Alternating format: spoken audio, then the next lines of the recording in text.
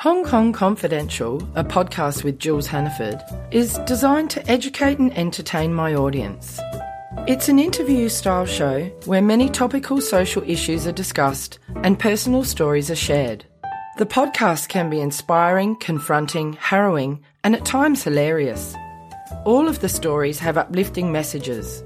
We all need to be heard to heal, and listening to the experiences of others can often help the rest of us deal with whatever life has to throw at us. Find Hong Kong Confidential on Ozcast Network at www.ozcastnetwork.com. Hong Kong Confidential is also available on Spotify, iTunes, Stitcher and YouTube, and anywhere that you can find your podcasts. Check out Hong Kong Confidential today. I'm going to apologise in advance. I've been editing loads and loads of audio for Cane & Fields, which I'm doing the voice on. Yeah. And I've realised that my timbre, my kind of regular voice, is like somewhere in the 200, 400 hertz range. Right. Which is usually the area where you just get the most bass. Right. And so it just ends up being a nightmare to kind of get it to work so it sounds like a human voice. Because most voices are like 1,000 hertz. Right. I mean, I'm not necessarily going to disagree with what you're saying. I don't really understand that stuff though, which is a weird thing as someone who makes a kind of semi-living, if we can call it that, from audio. Like, I don't really know anything about hertz. I mean, I see them. They're, like, it says hertz on my screen when I'm editing, but I don't really know what it means. The main problem with podcasts, I guess, is just if you're on a train, then that's it. Like, my voice becomes almost inaudible. Like, it just blends into like boom, boom, boom, boom, as it kind of goes along. Hello, I'm Dave. I'm the guy that's putting all this stuff together. I need to get better. Please make me better. I want to get better. Better acquainted with you. Today we're getting better acquainted with Oliver. Hello, Oliver. Hello. How are you? I'm good. And it's funny, isn't it? Like, the natural reaction, and most of my guests say this, is like, "How are you?" And it's like, well, we've kind of already done the "How are you" bit of the day, but now we're doing it officially. I guess it kind of breaks the magic of podcasting for me to always make a thing of this at the beginning of each episode. But I do just find the kind of unreality, the unnaturalness of like reintroducing ourselves to each other kind of endlessly weird. It is endlessly weird. You know, I mean, this is, I'm not sure what number it'll be. It'll be within the 300s though, and I'm still finding that odd and weird, and something to comment on. Maybe I'll be used to it by 600, and I'll be just like straight into the meat of the conversation. I mean, I think it's a fair thing to say how are you, just because the situation has changed. Like, you know, when you're introducing me into the house and you're going hi and you're making me a cup of tea and we're just sort of chatting about London and stuff, that's one thing. But then, you know, there is a microphone in front of me and you've got a pair of headphones on. This is, you know, there's cups of tea, but this is it's staged in a way. So it's nice to kind of reintroduce the conversation, as it were. Right. And also, I mean, they're different questions because we're in different positions within the world. Like, in answer to your question, like, how are you when you came to the door? First of all, I answered in ways that I'm not going to do on mic. But second of all, you know, in that situation, it's like, how much detail am I going to give to somebody? Whereas in this situation, it's more like, it's a public, we're public facing, but at the same time we're allowed to go into as much detail as we like, because that's what makes that's what fills an hour. Absolutely. We've got to fill an hour, of course. Right. How could I forget? I mean, really, I could just make a podcast where I ask people, how are you? And that'd be the entire hour. And then just discuss the sort of meta-narrative what does that mean? Conversation. Like, exactly. I mean, and also, what? How are people doing? I mean, I hate that question in some ways. You know, if I'm really depressed or whatever, and somebody says, "How are you?" I don't like that question because I don't want to lie to them and say I'm happy, because that seems dishonest, because it is. But at the same time, I don't want to bring down their day. And also, I don't necessarily have the time to go into, you know, how I actually am. It's such a strange question, but it's one that we all do. So I'm not certainly not judging anyone for it. And in fact, I do it. Like, my dad gets very annoyed because every time I go to see him, you know, he's 93. and I have to, I say, how are you? And I actually want to know. Like, it's a different thing from like, just generally in public. I genuinely want to check in with him and see how his kind of mental and physical health is doing. But it's an impossible question, he finds. I mean, now he's got dementia, I guess it literally is an impossible question. But before that, it still was something that he was like, what does it mean? I guess for some of us, and I maybe have inherited this from my dad, it's kind of a question that makes us kind of plunge straight into existential crisis. Yes. And for some people, it's just a kind of reflective thing that how are you? I'm fine. Move on. And both those ways are fine.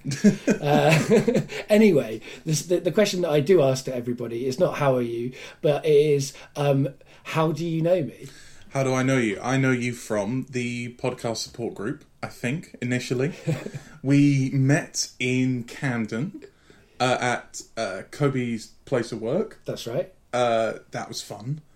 That was a really weird day for me, I think, because that was just the first time that I'd ever met like other podcasters. Right. Because before then I'd been sort of working in radio and that sort of stuff, and I'd kind of met up with people like Camilla Bick from Podium, and I'd worked in radio and stuff, but I'd never actually met like a sort of more than one in one situation podcaster, basically. Right.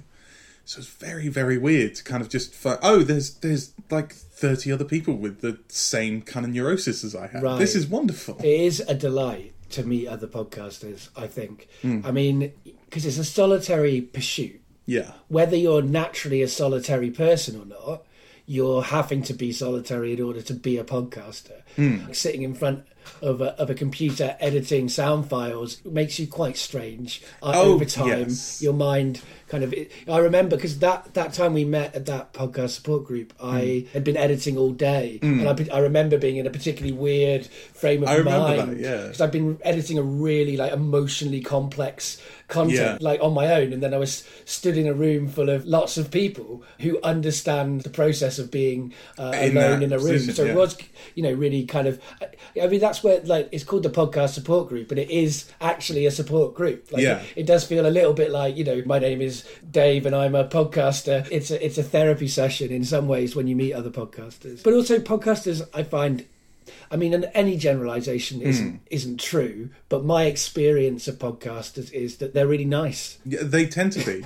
I think that I was going to just pick up, because you kind of talked about podcasting as a solitary experience. My actual route into podcasting was the exact opposite. Right. Because when I was like 17, I discovered GarageBand. And I just I had a GarageBand and had a MIDI keyboard, and so I started like audio production. Right. By which I mean I just made a kind of album and chucked it somewhere. Right. So for me, audio had been a solitary experience. But then when I went to university, I discovered student radio. And student radio was a place where I met all my friends. I hung out with all my friends. I kind of forged these connections. And actually my first podcast was a thing called Utility Belt, which was a sort of spin-off of a student radio show. And actually that was a way of me keeping in touch with the sort of three mates that I'd made from uni kind of in that environment. Right. So what was nice about going to the podcast support group is I had, since that podcast ended, and I was just sort of getting into this thing where I was just feeling more and more sort of isolated in terms of sort of audio. And what was nice about the podcast support group is, I remember this, student radio, people making audio. They're just friendly people who just have that kind of wonderful British, especially in Britain, it's that sort of wonderful eccentric sense of just like they just drill all the way into the heart of a topic and they find out every single thing about it, and they're just willing to share their enthusiasm with anyone who will listen, basically. Yeah, I mean, and that's been my experience of podcasters. And you're right to say that, like, as well, because I mean I make an audio drama, and that is a collective experience, and there's lots of podcasts that are not just hosted by one person, so there's a lot of like communal spirit in podcasting, but ultimately editing is really hard to do as a group. I don't know if you've ever tried to do it as a group. I have tried to do it as a group many times in different ways, and it is hard to do. You can do it, you can do it collaboratively, but like doing it at the same time as somebody else. I also was in kind of student radio kind of stuff, or like student drama stuff. I set up a theatre company, and then we had a radio part of the theatre company, so we did performances on stage and on the student radio. And I was in a radio comedy thing at uni as well, and I guess we I guess that was maybe my first podcast, although we didn't think of it as a podcast, of putting the sketches on the internet afterwards. Yeah. They're no longer there, which is great. They were terrible in lots of ways, like unforgivable in some ways. So I'm very pleased that that's gone. But that was my first experience, I guess, of that kind of thing. And it is that thing of like experimenting together. Like if you're on the radio, you've got to make it an hour or half an hour or 15 minutes or whatever. But when you go into podcasting, you don't have to do that. And so it becomes even more exciting as a kind of exploration, but also I think more dangerous because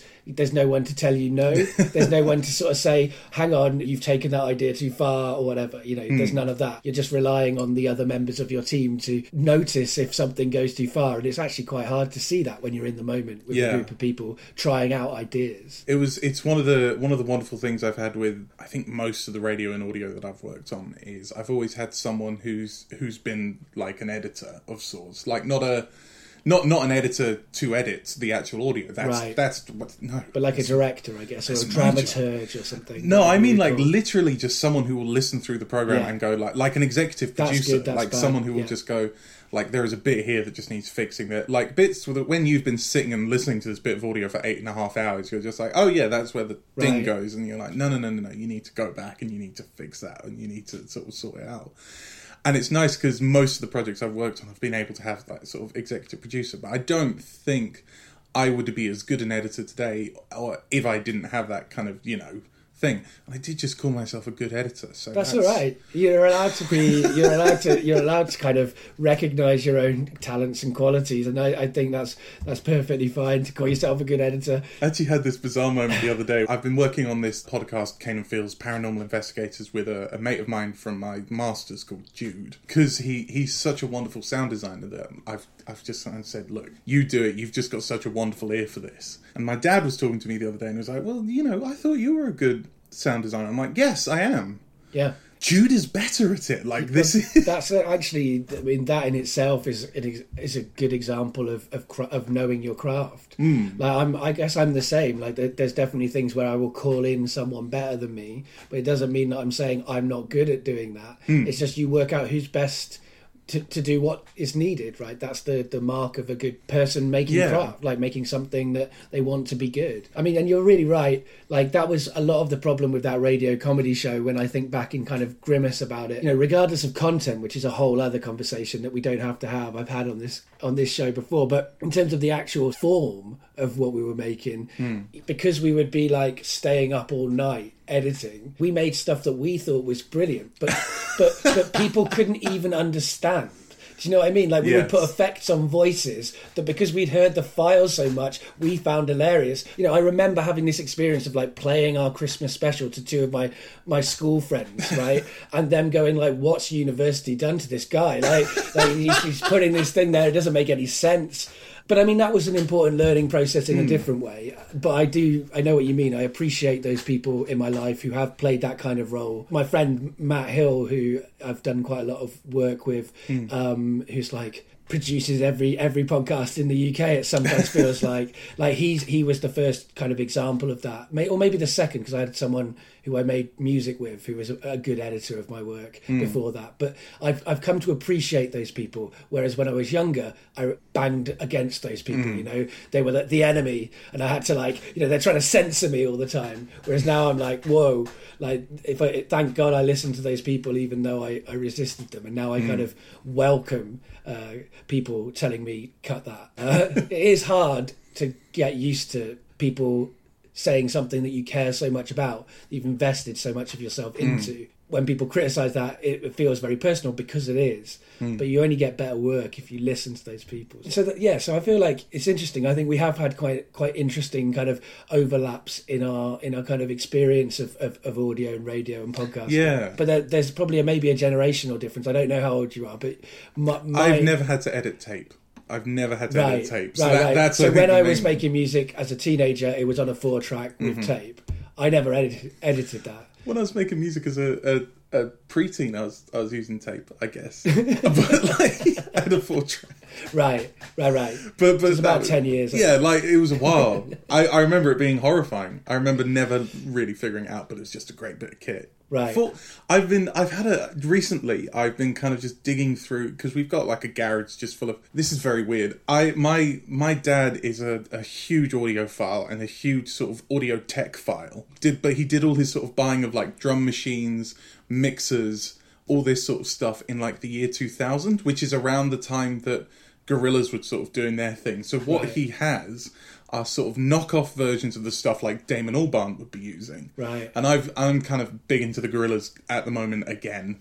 I've been kind of pulling this old tech out the thing, and I've just really loved, because, you know, when you're working with an audio workstation, when you're working with like Audacity or Audition or, you know, Logic or whatever it is, you've just got everything there. Yeah. You know, you've got a delay pedal, you got this and this and this, and just like you've got the whole universe at your fingertips. But what's really nice, if you sit down with like a drum machine by Yamaha from 2001 with one MIDI input, no MIDI outputs, and you're just like, oh God, how do I make music on this thing? Right.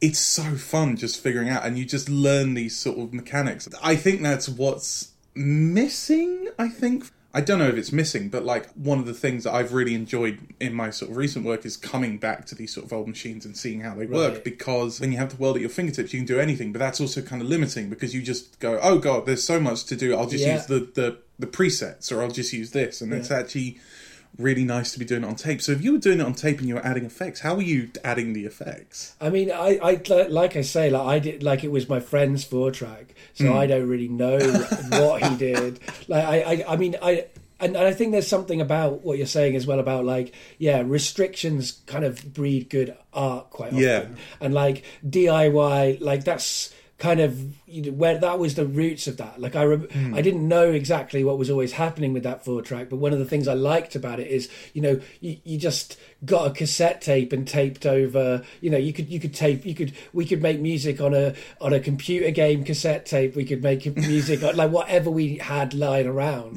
And you know, that was much more live stuff when I was a teenager, when we were making music. So I don't know if we put effects on so much as we just did more tracks with live weird things happening. When I went to uni, when I was kind of making audio, then I went digital. I was using Cool Edit Pro.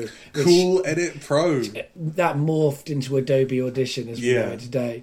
And that's when I first started like looking at effects and stuff. But even then, I think that's the thing. When you're working with such basic tech or software, there were more restrictions to that kit than there are now. Like I use Reaper now, and it's so good that I can't even begin to learn how good it is. Like, because if I learn how good it is, I don't know, I like just being scrappy, like working out how to do stuff with limited resources. But also the limited resources can often be the thing that give you the ideas, like you said. It's like having those kind of restrictions I was talking about, you know, that podcasts don't have. It's another way of having restrictions. Like I use this Zoom H2, which we were talking about before we started recording. I love it. It's great. It's held together by a bit of a purple rubber band. It is at the moment, because I've lost the back bit. Yeah, it couldn't have more personality if it tried. Because I don't want the batteries to fall out in the middle, because the way that would be a problem. Well, we would just lose everything. We'd have to start again. Yeah, it's that basic.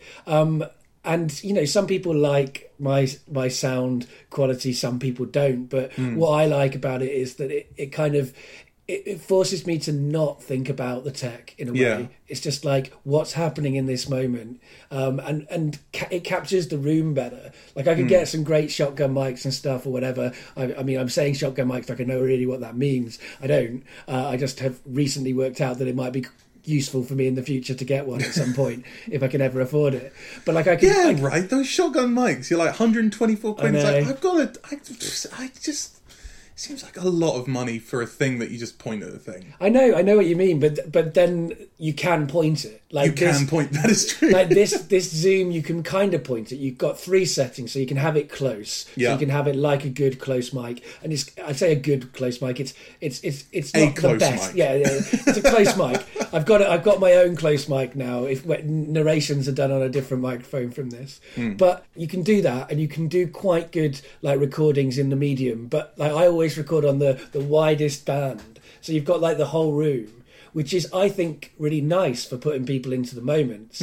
But it does mean there's a lot more aeroplanes. When it's in a cafe, there's a lot of issues. Like, I'm not saying I like all background sound. Some of it fucks up my podcast, but I still put it out. Yeah. Right? And that's a weird attitude to have, I think, within the modern podcasting world. Like, people are often like, why would you, that's got bad background sound, why are you putting it out? And I'm like, well, it's a recording of a person talking about their lives and who they are. And that's what I like about that recording. And I'm not keen necessarily on the people on the next table being too close, but that's the only hour I sat down with that person. Yeah. That's what I caught. It's the, that's what happens. Absolutely. And you can learn to listen as well. Like, an hour's a long time. You can tune people out. I know it's harder when it's audio than it is in real life, but it is possible.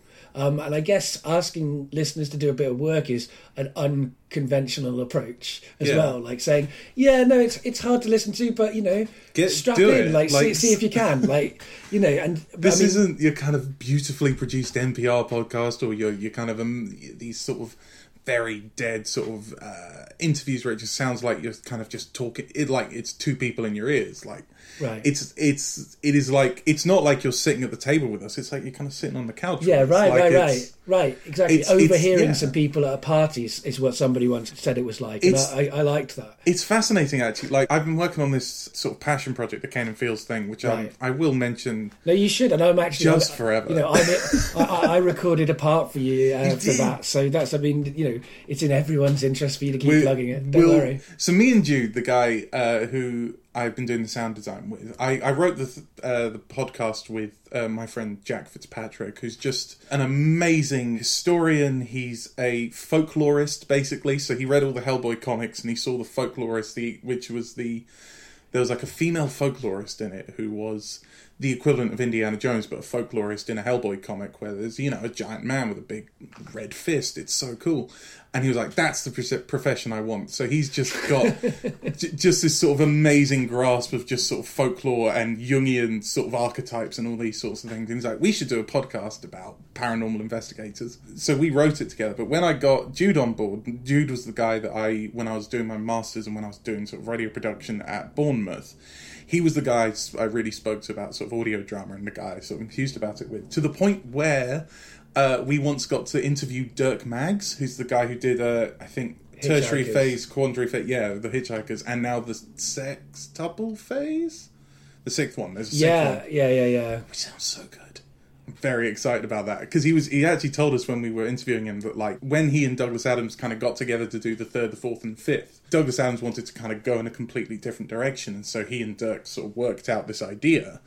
And then at that point they went, oh, actually, well, then Douglas died. Right. And so it's like, well, we can't make a brand new thing. That's going to be just like trampling all over his legacy. We need to sort of start from scratch and try again and stuff. So I'm really interested to hear what this sort of sixth season sounds like. But the people doing that interview Jude was doing the talking and I was on the dials, basically. So we kind of just learnt this whole sort of radio production style, and the thing that Dirk Maggs was sort of telling us about audio production is that he tried to make it sound as filmic as possible, as movie-like as possible. Right. To the point where when he was first... he did the Superman serials for the BBC, and he did it by... he had this sort of epiphany, which is he went to go see Terminator 2, and he closed his eyes through the whole movie, and just listened to how the kind of sound sort of got you, basically. And so we... love this idea of sort of filmic audio, and that's very dynamic, and how do you make it like that? But the problem is we don't have a studio, and we do not have the sort of resources to do like a big budget. We don't have like anything that you would see in a big filmic set.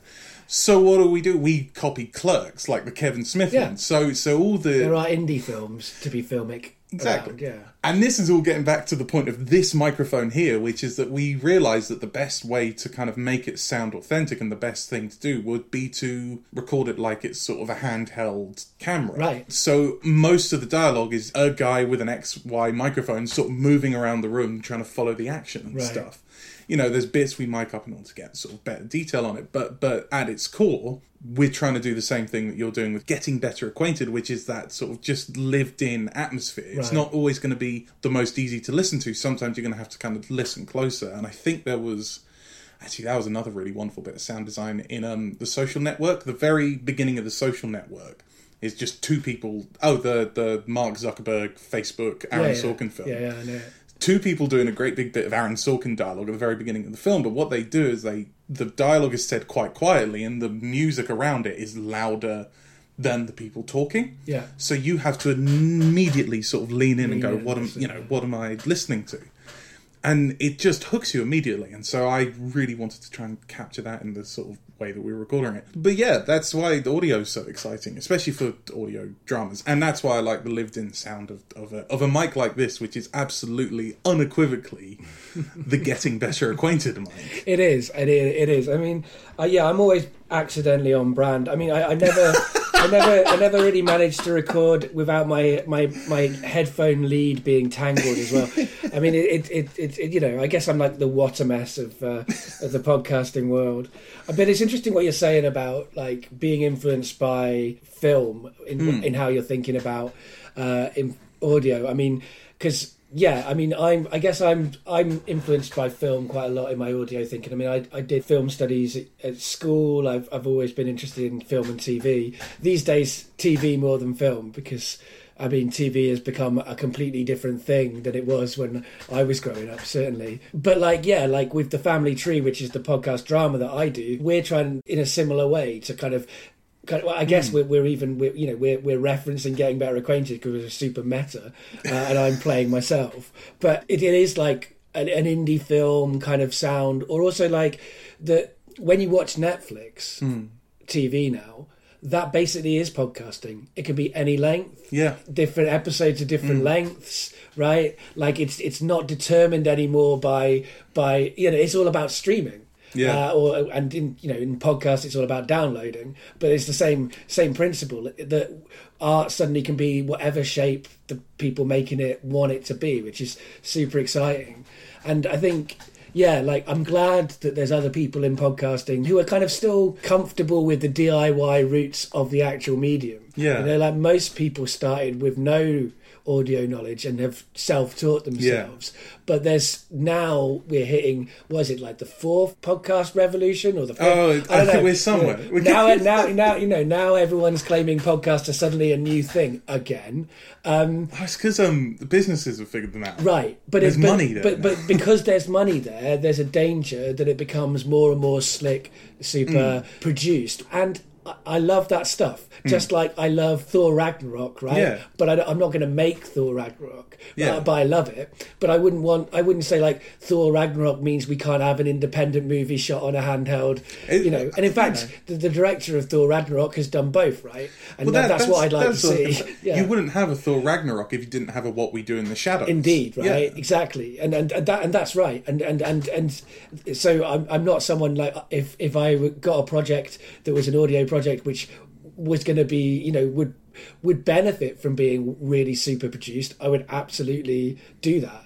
But it's about finding what fits your content as well, and I don't know, it's an interesting thing as well. Like listeners have been trained to only listen to certain kinds of sound since things got well produced, right? Yeah. So like now we listen to music, and when we listen back to like punk recordings or like stuff like Lead Belly back in the day, people are like, oh, that's all scratchy, I can't listen to it. But people back then could listen to it fine, right? And it's the same with like radio dramas. People have learned to hear Radio 4, and that's what they expect often when they come to podcasts. And I want listeners to question that, to go, hang on, maybe it's going to sound different, and I can just like acclimatise and listen to this new sound and see what that might give me, because we've got Radio 4. We don't have to reproduce Radio 4. Like I really hope we don't. I'm Radio 4.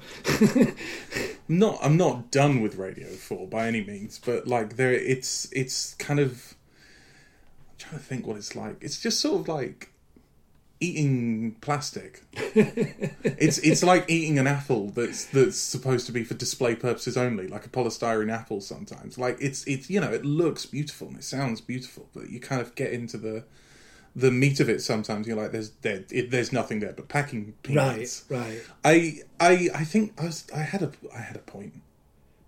No, I mean, I think that's a good analogy. I mean, and it's not like there are some, occasionally there'll be a fruit of substance. Yeah, absolutely. But you're right. Like often it's like one of those kind of plastic waxy apples. I mean, and there are some brilliant things that go out on Radio 4. I've gone out on Radio 4. Obviously, I'm in favour of me. But I mean, it's what I want is a diversity of everything, really, like diversity on every level. So I want like variety of sonic approaches from people making audio. I want like a variety of different approaches from audiences, and I want like stories, everything that diversity means. I want, and often these days diversity's become such a buzzword for good reasons that we only really think of like the representation of a diverse range of people. But actually I want a diverse range of ideas as well. Like, because otherwise you just get a diverse range of people doing the same thing. What the hegemonic culture was already doing. That's what I remember when I was doing my masters in production. Like the things I used to love listening to were these sort of weird tapes that were coming out of America, or these just weird tapes that like the two people who just influenced me, because you grow up on a diet of Radio 1 and Radio 4 and all this sort of stuff, and you kind of get used to that very polished BBC presenting style.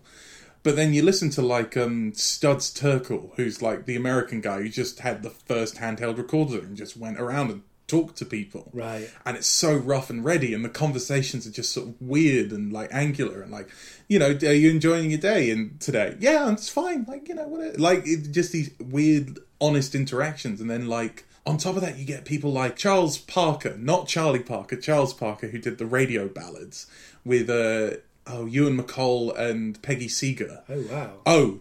Oh, let me tell you about radio ballads. Radio ballads are... So this guy, Charles Parker, got hold of two folk musicians. Ewan McCall was wanting to... It was already Ewan McCall, and was just embedded in the grit of British communities. Right. And he was like, we should make a radio thing with Charles. And the thing they made was this thing called the Ballad of John Axton, who was a guy who worked on the railway lines, and there was a sort of accident. The train started to run away. It was going to injure a whole bunch of people, and so he got on and changed the signal and did all that, but in the process died. Right. And so it's a 15-minute piece, and it's basically they were trying to figure out how to kind of tell this story. So Charles Parker kind of went around and with Ewan McCall, and they were just sort of interviewing people around this guy. And what they found is that just everyone who was chatting was they were railway workers, and these weren't people that you'd heard on Radio 4 before or on the Home Service before. So, there's a line which is like, railways run through your spine like Blackpool runs through rock. Like, you get these phrases of just sort of ordinary people who are just, and I say ordinary people, it's so terrible. Yeah. Well, I know. It's so terrible. But, yeah. But it's these voices you haven't heard, and then what they did is they got all these tapes, and then Ewan McCall wrote songs kind of leading you through the process and using the words and using the narrative that had sort of been pulled out of this thing. And so you get, John Axton was a railway man, you get this wonderful bit of English folk music, and then it would go into an interview of someone sort of talking about John Axton, and then I've got to check this out. It's wonderful. Really up my street. And that's just the first one. They then did the process for kind of Romany people. They did it for people who were boxing. They did it for... There's a wonderful one about people who fish, like fishermen. This sounds amazing. And I love you, McCall. I mean, my favorite, my I think it would be on my Desert Island Discs probably, like Manchester Rambler by Ewan McCall. Yeah. Which is a great song about kind of how nobody owns anything. Like, it's like an anarchist anthem, so it floats my kind of boat, because I'm relatively quietly, I'm an anarchist, I guess. A pragmatic anarchist. Pragmatism. Yeah. A pragmatic. Someone called me. Yeah, a friend of mine thinks a pragmaticist would be a pragmaticist. But I'm not keen on that. That just sounds a bit ridiculous. So that was exactly the word I was reaching for. I was looking for the portmanteau. No, it's a good portmanteau. I recognise it's a good portmanteau, but pragmatic. It doesn't work. It doesn't roll off the tongue. Saying neither of them roll off the tongue, No. but a pragmatic anarchist kind of tells people a little bit more about Yes. what I'm actually saying. I mean, I don't like labels because I'm an anarchist, right? But as far as those things go, you sometimes have to sort of like lay your cards on the table, and I guess that's a good. But I mean, I prefer not to call myself an anarchist and just say like my political ideology is the Manchester Rambler by Ewan McCall, right? Or like The Dispossessed by Ursula Le Guin. That'd be more in line, but it wouldn't tell anybody anything unless they've read those or listened to those texts. I think my favourite Ewan McCall song is "Dirty Old Town," which I originally heard through the Pogues. That's a great song too. And then I found out Ewan McCall wrote it because he did one of his kind of operas, his people's opera, is what he used to do, and he had a big long scene change and he needed a song. But he just, the Dirty Old Town is just this love. It's just an ode to living somewhere terrible. Yeah. And I love it so much. Like, this place is a dirty old town, but like it's my dirty old town, and that's where I did that thing, and that's where I did that thing. And living in the kind of deepest, darkest Bedfordshire, as a kind of left-wing guy in deepest, darkest Bedfordshire, it's very, it's a thing you kind of grow to love. Like, I love Stevenage now, even though I hate it with every fibre of my being. Yeah. But yeah, no, to get back to it, like it was listening to these people, like it was the first time I sort of thought of radio as a sort of auteur medium, or like audio as an auteur medium, because film people have all the fun. They have all the fun and all the money and most of the drugs. You see, they have all of they have more money and all of that stuff, but the difference is that radio people can do anything because you don't have to have the budget. We can set the 700-foot mountain of anywhere whipped cream we like, with a cherry on top. Right, exactly. And so there is that, which is a great freedom, particularly to, I think, so that's how I felt, and I think you'll probably feel this with Canaan Fields, but that's how I feel with The Family Tree, in that it's it goes to some magical and strange places, which I could not do if it wasn't an audio thing. But because it's audio, we can tell a story that we could never tell if we picked up, some cameras and tried to make a YouTube series. Like it allows us to kind of like be at a level in terms of the places we can go that you often in a lot of mediums have to work really hard to get to the point where you've got the budget to be at that level. It's great. It's weird that you mentioned that, because we both have sort of supernatural podcasts, magical thinking podcasts. And I don't think I'd have ever thought of something like that had it not been for Welcome to Night Vale. And Welcome to Night Vale, because I was it came out, or it was it started becoming popular in 2012, 2013, and that was right when I was at uni, and me and my friends were listening to this podcast like it was, Nirvana's demo tapes. I imagine. It was just full of this weird nonsense, and we were it was like, oh my god, this is great, this is unsettling and amazing and just wonderful use of the medium of just sort of, don't go into the dog park. Right. The dogs are not allowed in the dog park. You go, what the fuck is this town? Right. I mean, I think Night Vale is almost for your generation, because when it came out, I was impressed by it, but I wasn't kind of at the age that you were, where it would be have blown me away. But it's kind of like your generation's kind of Monty Python or something. It's like everybody can quote it, from who's a fan of it, and it's it's got its own language, it's got its own world, really. Yeah. And I do love Night Vale a lot. I think it's one of the first kind of demonstrations, really, of what podcasts could be, apart from just a guy talking to a guy. That was what it was for a long time, or four guys talking for endlessly, and then suddenly you've got an actual drama. I was for years I was where are the dramas? The first thing I did in podcasting was a radio drama that was nominated for a Sony Award, but I was nominated for that award before I didn't even know what podcasts were. I'd written a podcast. I didn't really know what podcasts were, but because of that, I found out about other podcasts, I listened to other podcasts, and there was no dramas out there. Now it's, I guess, if there is a podcast boom now, one of the parts of that podcast boom drama, is for the first time. It's not only one of the things on the menu; it's almost one of the things that people with money are really kind of trying to push. You know, there are famous people making famous drama podcasts, but I mean, it's great to be in that moment, and it's great that there's so many people trying to do that. It's a big thing to make audio drama. It's a huge thing to make audio drama. We should talk about making audio dramas, because that's where it's all coming to. I think the thing about Night Vale is they got the workload right, because it's two guys doing the writing, one guy doing the voices, and one guy just sort of doing the music and stuff. Right. That is the cheapest you could possibly make an audio drama. Yeah. And it sounds like Night Vale, basically. Right. But when you really want to get into it, like that's the criticism I often see of Night Vale, is like, you know, there's more to radio drama than like a guy talking. Like, we can do so much more. But they were working with their limitations. They were working within their limitations, which is the DIY scene. Yeah. And that's what's fun, is seeing how far you can push the DIY scene, or at least that's what I'm having fun. I say fun, quite broke because of it, but I'm having fun. I mean, it eats your life and your time and your money and just anything else, your mind, but it's so rewarding as well when it does go right, and when you get those amazing like moments. It does make it worth it, but it's not a small commitment. It's like I mean, having worked in podcasts for years before finally deciding to make an audio drama, I was already aware that, you know, just your normal this where I just sit with someone and talk to them eats my life. Yeah. So I was aware that was a possibility, but once we started making the family tree, it suddenly became clear that there's always more of your life that can be eaten. Yeah, absolutely. It's a double-edged sword, right? Anyone can make a podcast.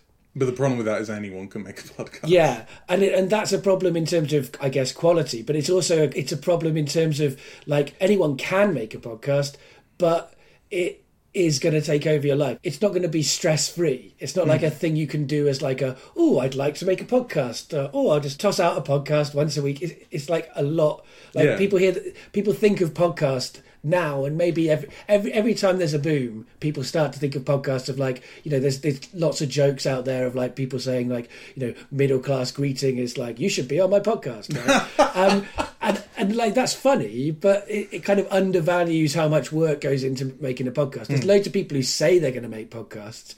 It's who actually makes them. Yeah, if that's the proof. It's like there's loads of people who say they're writers, who say they're musicians, but like many of those will not make any songs or any novels or whatever. I think, there's another thing as well as the desire. There has to be the work, I guess. I've had like 2 or 3 podcasts which I've just straight up abandoned. That's fine though. I got a note from Libsyn this week which was like, hey, you never renewed your card details for this one and it's gone now. And I'm like, I mean, it lived a life, it's fine, no one else is listening to it now. Which was the Doodle, which was one of the things I made just out of uni because I was just looking to make sound. I just needed to make sound. I had this period out of uni where I was kind of, I had all these skills, and I was like, I've got like because I did radio production, it's like a vocational course. Right.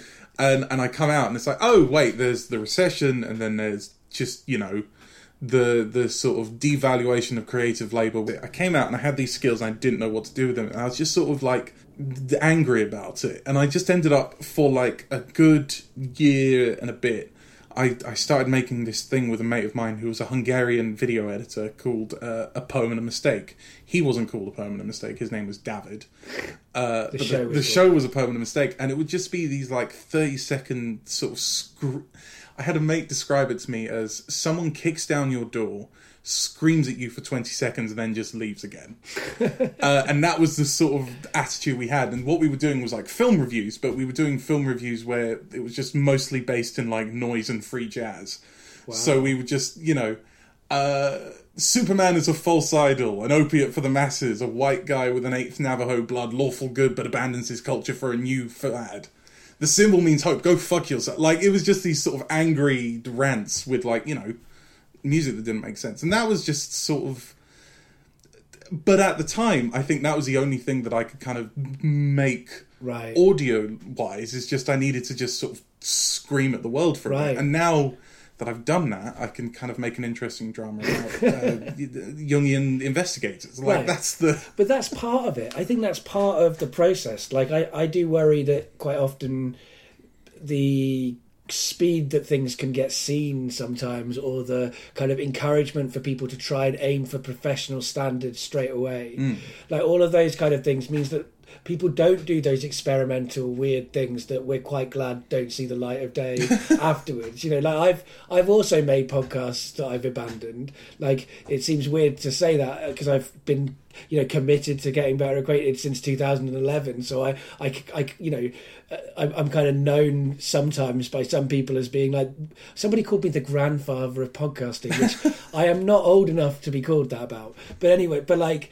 the longevity thing of this show, it doesn't mean that I haven't done loads of like terrible or like experimental projects beforehand that didn't kind of last, and I'm glad. But I'm also glad that I made those weird things that didn't work. That I learned all that stuff from doing that stuff. I do love failing in making audio. Failing to make audio is such a wonderful experience, I think. Everything I've done where I've just sort of made it and then I've listened to it and I've gone, oh God, oh that's terrible. What am I doing? No, just get it gone. It's just like it's just such a cathartic experience because you're like, good, I made it. Why did I make it? Don't know.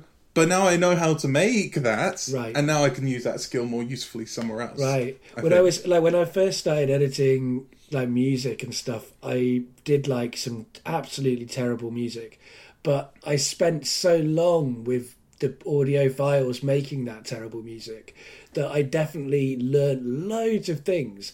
Like I remember like looking back at that terrible music and going, that was a waste of time. But like now I look back at it going, no, it was really important. I was literally learning how sound worked. Yeah.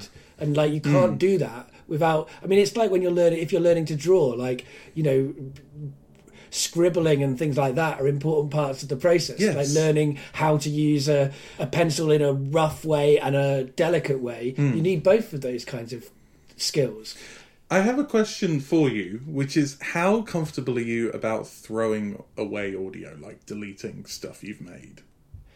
What do you mean? Because like I have this, like I can't do it. Like I do know what you mean. Every single thing I have made since I was 17-year-old somewhere on a hard drive. Right. And like a kind of digital hoarder. Yeah, I don't have the space for it. I've used up a terabyte of memory just with like, you know, Logic files and Audition files and all these sorts of things, and I know in my heart of hearts that like it's all trash. Like not all of it, but like most of it is trash. You never know though. You never know though. I am quite keen on keeping weird bits of audio and that's proved useful. Like there's like tapes of my that my dad made of me and my brother when we were kids, which I've recently used in projects. The tapes are unlistenable to in their original format. Like literally, you would, you know, it would drive you mad. I've listened to them in their original format. It drives you mad. But there were little bits that have been good that I could capture from those, and those are like, you know, 30 years old. Those pieces of audio, and so that's kind of renewed my commitment to keeping the stuff I don't like now that I don't quite get right now. And I definitely like to have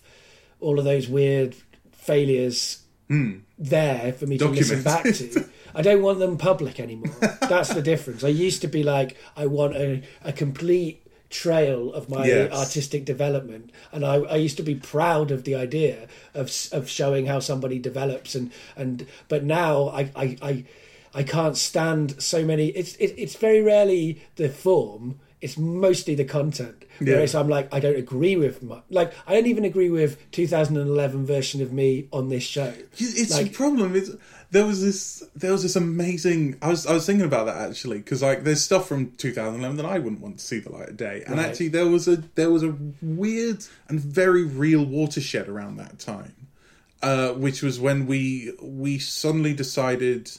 I don't say suddenly. It was a long process, but it started to become less socially acceptable to be a cunt, basically. Yeah. Like there was this whole culture of like, you know, Family Guy and I think about the stuff that I was watching in like 2008, 2010, those sorts of things, and the stuff I enjoyed and the stuff I loved, and thinking, oh, there is no way that I would watch that now. Yeah. Like the threshold of what is good. Yeah. It's changed. It's really changed. And that's, I think, I also think that's a good thing. And that is also, like, when I refer to the kind of content of my university comedy, like that, you know, we were like an audio version of South Park, but turned up even further than South Park. So that gives you an idea of why I don't want that stuff to see the light of day. And also, like, there's something about, like, for middle class white boys at university which doesn't encourage critical thinking. Even though I think we were trying to take aim at the right things, we didn't do it right. Like, we didn't aim, our aim was off. We hit loads of collateral damage, and I am very pleased for that not to be around. The second question I ask everybody, which I think will fit quite well within this general conversation anyway, is what do you do now? What do I do now? So what I do now is mostly think about Damon Albarn and the Gorillaz. That's what I've been doing a lot recently, because I had this. I went to go see him I went with my mate to go see the Gorillaz in like the big O2 Arena, and there was just something about the whole experience which just felt so amazingly postmodern and weird and bizarre, because the O2 looks like a spaceship, right? It is just this huge structure. That just looks like it comes straight out of like a 1970s sci-fi film about a metropolis. And you kind of go into that, and then you go through like airport-style security, and you're doing all this so that you can go watch a virtual band. So there was just this huge, mega, monolithic structure. The sort of dystopian like level of security that I was having to go through in order to get in, and then I was doing it all so I could watch a band that didn't exist technically in the real world, and so I just loved I'd never felt quite as alienated, and never felt quite as happy about being quite as alienated as I was, like, because I was in one seat and there were 50 other thousand people who had also come to see the fake virtual band that doesn't exist. That in itself is such a postmodern statement. Yeah. I've never enjoyed being alienated as much as I... There's another thing I've been thinking about, which was 99% Invisible just ran a like 45-minute documentary on radio advertising, and it had a song in it which has just been going around my head, because the guy who was doing the thing said, I listened to this advert and I had to stop the car because I had just heard Dr. Pepper sell me a bottled cure for alienation. And I was like, that is exactly the attitude of a radio producer. It's so detached and sort of separate from the world that, like, capturing authenticity is like a pastime and a lifestyle. Right. And the thing I loved, and to get back to the Gorillaz, the thing I love is the sort of realization that Damon Albarn is a crazy man in a room trying to make audio. Because talking about that sort of audio trail, you can absolutely see it, because for every Gorillaz album, there's usually like a Damon Albarn side project where you go, I have no idea what you're on about, Damon Albarn, and then he makes another Gorillaz album and go, oh no, yeah, okay, right, those ideas that you were fiddling around with, that makes sense now. So what I've been thinking about is alienation, audio on your own, and Cane and Fields, obviously, because that's the thing that my brain is doing. And none of none of that pays the bills, I guess. None of it pays the bills. So when I'm not doing that, I'm a duty house manager at the University of Hertfordshire, which is very weird, because on their big notice boards I saw your show. Yeah, right. Yeah. I was going to say I did a show. Yeah, no, I was like, oh look, this year, it's Dave from the podcast thing. Oh, he's doing his thing. Cool. I'm going to keep doing my job now. and like I just did like 2 months at HMV, which was a fascinating look into how normal people live. Right. I have a mate who I sit on a bench with after work, which is my mate Anthony, and we just sort of sit there and talk about the world, and I'll kind of say, oh, it's fascinating, kind of doing this thing. You're becoming too normal. You've got like a lifestyle and a bedtime and stuff. What happened to you, man? You used to be cool. Which is an anxiety I often have. But yeah, so when I'm not trying to pay the bills, I'm just trying to make as much audio as I possibly can. And Cane and Fields has been super weird. It's been a project I've been working on for 18 months, and now like there's an episode out and 300 people be like, yes, that's good. Right. And I'm worried that's the sum total of the audience, as I'm always worried with these projects. Well, I mean, you've got to bring out the next episode, keep doing right? It. I mean, one episode is definitely... One episode is... Anyone who gives up after one episode, that's a choice, you can do that, but you're not being fair to your own project. And particularly, you've already... I've got 300 is quite good for a first episode. I think there was a point with this Permanent Mistake thing that I did where we got 50 subscribers, and I was like, great, we found the whole audience.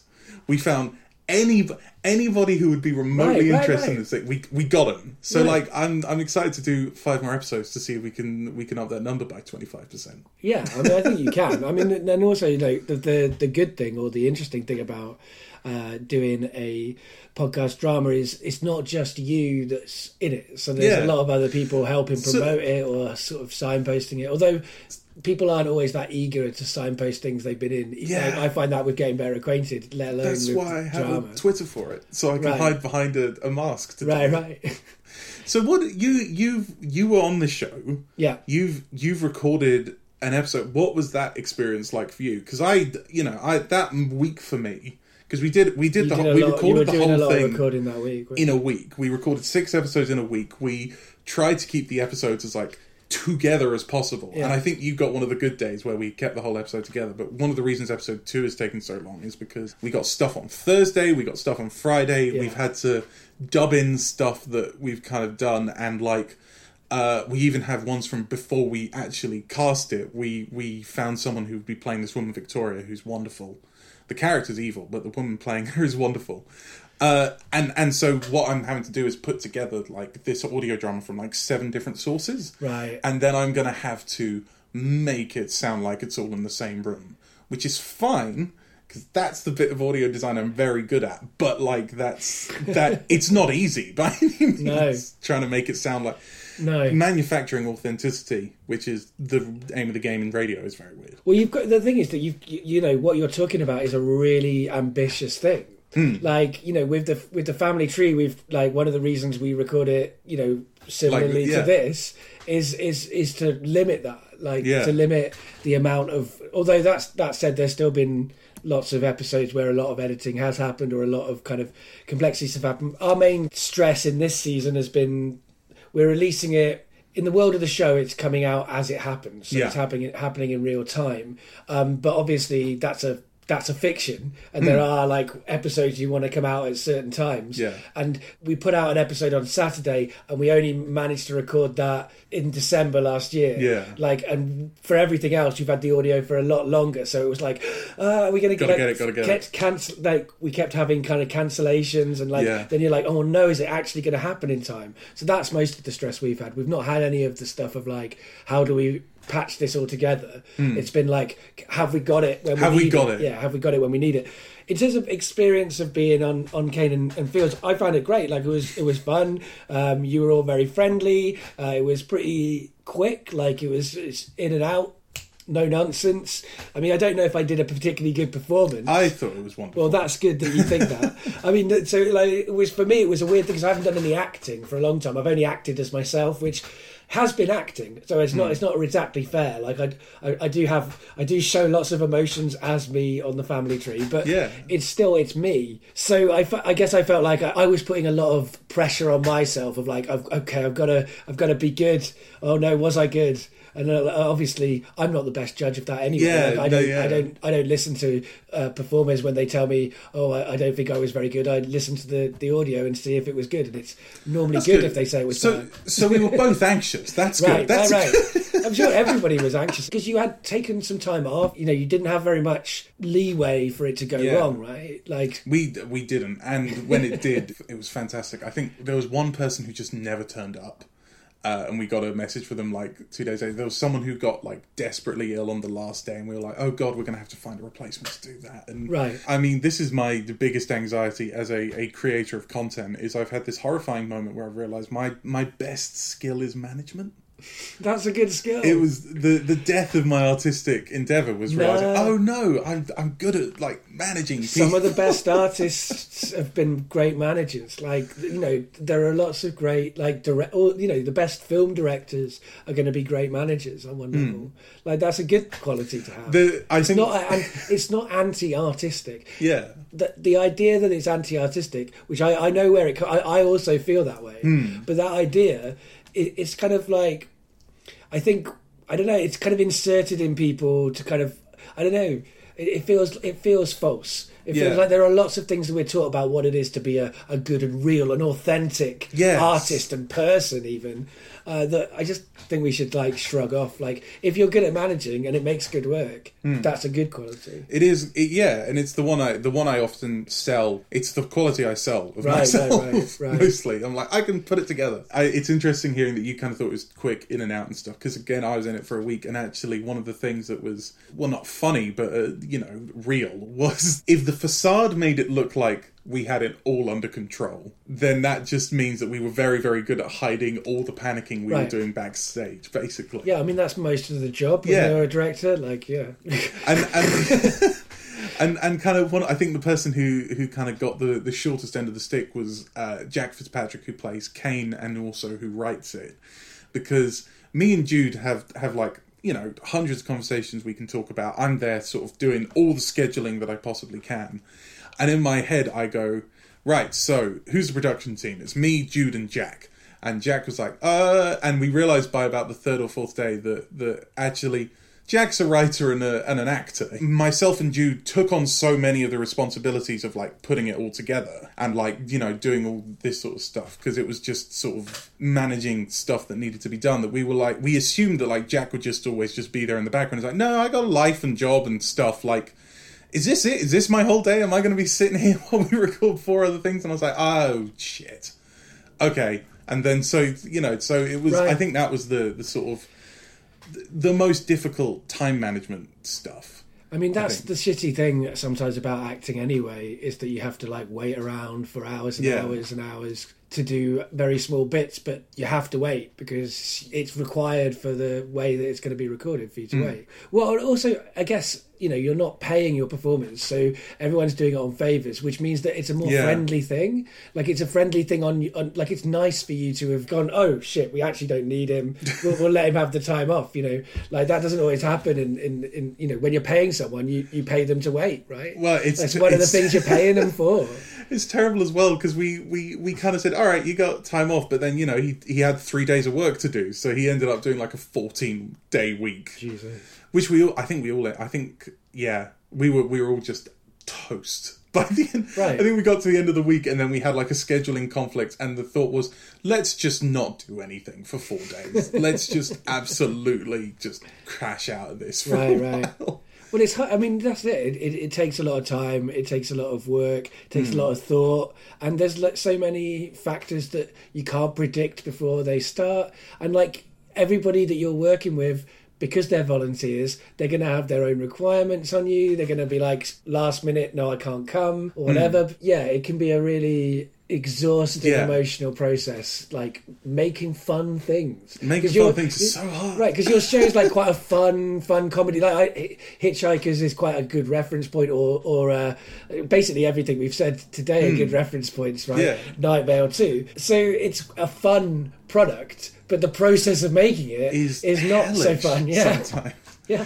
I think that was I think you got an episode that Jack wrote, and Jack was amazing at just writing these episodes which you could record in an afternoon. Like they'd have 4 characters, whole thing done. Well, yeah, we were out in a park. We were out in a park. We were wandering around. Kind of but because I was like, I wanted to see how far to stretch the medium, I'm like, can we have a child in this one? We could have a child in this one, right? And everyone's like, no, you can't have a child. I was like, yeah, we could probably. And so in the end, we ended up getting a woman called Lucy Lau, who's a voice actor who's very good at impersonating a child. But I had like, there was the point where I had like a letter from like a mother who was like, my child is interested in doing this. And I was like, oh, I'm going to have to like talk to the local education authority, except that doesn't exist anymore. So I'm going to have to talk to an academy. I don't know how to do child licenses anymore. Yeah, like I knew how to do it. There's pretty strict rules about it, and also, you know, yeah, I mean that's definitely like you're only allowed to work a certain amount of days or whatever if you're a kid. But I mean, at the same time, you know, like it's also like, but it's also the Wild West, you know. As much as you're talking about laws, also if you happen to have a kid in your family, you could legitimately just record them and use them in a podcast. Like there aren't as strict rules as well as there are strict rules. Depends how you do it. Yeah. So there's options in ways that you can do these things. There was a few years when I was always getting like phone calls from friends of mine saying like, your great niece, would she like to read this thing out? Like there was always a few of those. Nieces are great, nephews are great. Yeah, they're handy. They're very handy. All audio makers should make sure that they have children in their family that they can use for these difficult things that you can't get other people to do. It's deeply important. I feel like we've basically covered everything that I thought we would cover, but in a kind of weird haphazard way, which I like. That is, but I feel like I haven't been steering this narrative. It's just been happening, which is great. Well, the thing, I love haphazard narratives more than anything in the entire world. My friend who used to be on the Utility Belt podcast with me runs an RPG session called Icons. It's the most insane thing in the world. I have this friend who has an entire like superhero universe which is just for him. He has, and when I say an entire superhero universe, it has like 2 or 3 different hero teams. It's got people just operating in tandem. There's like a Vertigo section which is just doing weird time travel stuff. Yeah. There is, you know, villains of the week. There's overarching premises. He's got like 3 different groups that he runs these sessions with, and one of them is a session that he runs with me and Jack Fitzpatrick, and we do the villain campaign. And my character is an evil broccoli lawyer. He is an alien species from another planet. He crash landed on Earth and was adopted by these 2 loving parents, the Sussexes, and his name is Kent Sussex. He has a brother called York Sussex. He may have killed them using, like, you know, spores that, you know, he got because he's a gross plant alien. And he's just like a huge broccoli in a suit with 2 eyes and a smiley face like Adventure Time and big hair. And his best skill is, like, winning court battles. And he is an evil broccoli lawyer with like no sense of empathy or emotion, and so he's just this absolute chaos agent, and that's a character I get to play, and I'm very good at playing that character and making it cohesive and kind of make a narrative sense in some way, shape or form. So I'm glad that we have got to every single topic that we were aiming for. Yeah, I mean, hopefully this episode resembles an evil broccoli lawyer. Yes, that is the vibe I'm always going for. Yeah. I mean, it's been a real pleasure getting better acquainted with you, and I feel like, yeah, like it's been, and I've got like, I feel like I've got like a little bit of a reading list at the end of this, like, or listening list to go back and listen to some of the things that you were recommending. Studs Terkel and definitely some radio ballads. Yeah, they're wonderful. Yeah, I've read about Studs Terkel, but I've not listened to, which is absurd. It's a hard listen. It's not a hard listen, but it's very, very experimental. It's really early. I was going to say just one last thing, because I really wanted to do it. The metaphor of the Wild West of podcasting. Yeah. I just want to flesh it out. I just want to flesh it out so much, because it feels like you're a settler. You're like one of the early OG God, I mean, guys. If we really get into like what the Wild West is, then it's going to be like really hard to like feel comfortable with the idea of you know, like the Wild West was, you know, forcible colonization initially. Yeah, I mean, yes. And then after that, it was, you know, brutal kind of semi-Darwinist kind of battle for kind of power. I mean, but at the same time, I was thinking more like the 1849 gold rush. Right. You could build anything you like and find gold. The podcasting dream. Yeah, but I mean, how it actually relates to podcasting. I mean, I think it's probably a dead metaphor to be honest. I'd love it to be fleshed out by. So I think you could make an interesting, entertaining kind of comedy or drama around the Wild West of podcasting. That's a great idea, but that would have really exactly 4,000 listeners. Yeah, and that's it. And it's not even. I don't even know if it is the Wild West anymore, because it's definitely like you say, we're definitely in the 1800s. Maybe you know, who knows where we're at now, because it's definitely people don't feel like they can just do anything they want. That is no longer the case. You know, a legal system is building up around everybody, and all of those things that happened when people colonized America. I just think it's a bit like the Oregon Trail, because you've got like, you have all those people who were kind of working in 2008 and just like the very early days and just putting audio online, who were like the first people to go, well, what's over there? And then, you've got people like me who've heard old stories about it, and they're now trying to follow the same path. And then you've got like businesses who are like, money, let's do this. Yeah. I mean, I guess if I'm the grandfather of podcasting, that kind of puts me in a kind of like Unforgiven kind of situation, right? Clint Eastwood. I've been doing it for ages, and now I've got to come out of retirement to do one last... whatever it was, gunfight, no doubt it was. Fistful of WAV files. Right.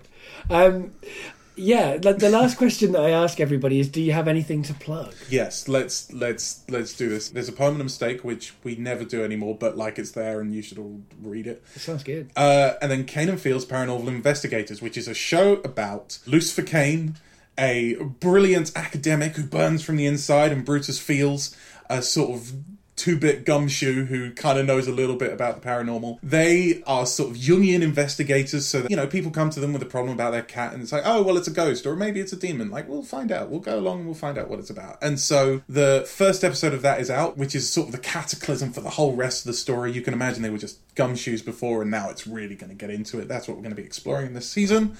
The second episode hopefully will be out by the time this is out. I have no idea when this is out, but hopefully it'll be out on Wednesday. Okay, so it'll be hard to get it out before that. It won't be out, but it will be out soon. And then episode 3 is the one where you turn up, and then and we'll hopefully get you back for next season, definitely, if we can. Cool. I mean, I'm saying available, next I'll season. happily do it. Yeah, absolutely. Yeah. This has been a real pleasure and dead fun. For me too. And the last thing I ask my guests to do is to say goodbye to the audience. Okay. Shoot. People find that a weird moment. Like, I'm having a conversation and now I've got to think about these other people. Okay. Guys, if you've been listening, I hope you've had fun. I hope you've enjoyed the Twisty Tale and it's not just been deeply uncomfortable. If you are trying to go to sleep, then you'll have definitely done that by now, because the tangents were so wonderful and amazing. I'm very modest. You've been wonderful. Thank you very much. I will not see you because I don't do the podcast. Dave will be back with you very shortly with another amazing guest. Not that I was amazing, but, let's... You heard it. Bye, everybody. Bye-bye.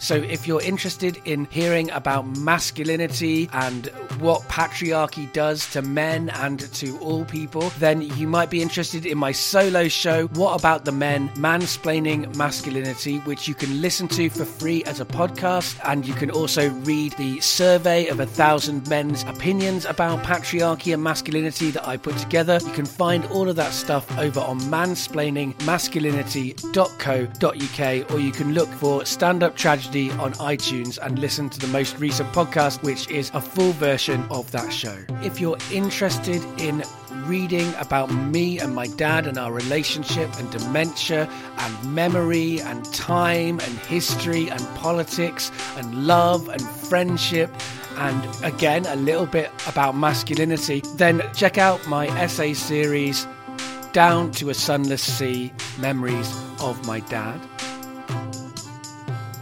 As well as making Getting Better Acquainted, I also co-produce and, I guess, star in the magical realist audio drama podcast, The Family Tree. In order to keep making it and to make Season 2 as good as we want it to be, we need your help. So if you can afford to, then please do consider signing up to our Patreon appeal. You can follow Getting Better Acquainted on Twitter at GBA Podcast. You can like Getting Better Acquainted on Facebook, and you can find Getting Better Acquainted on iTunes, SoundCloud, those kind of places.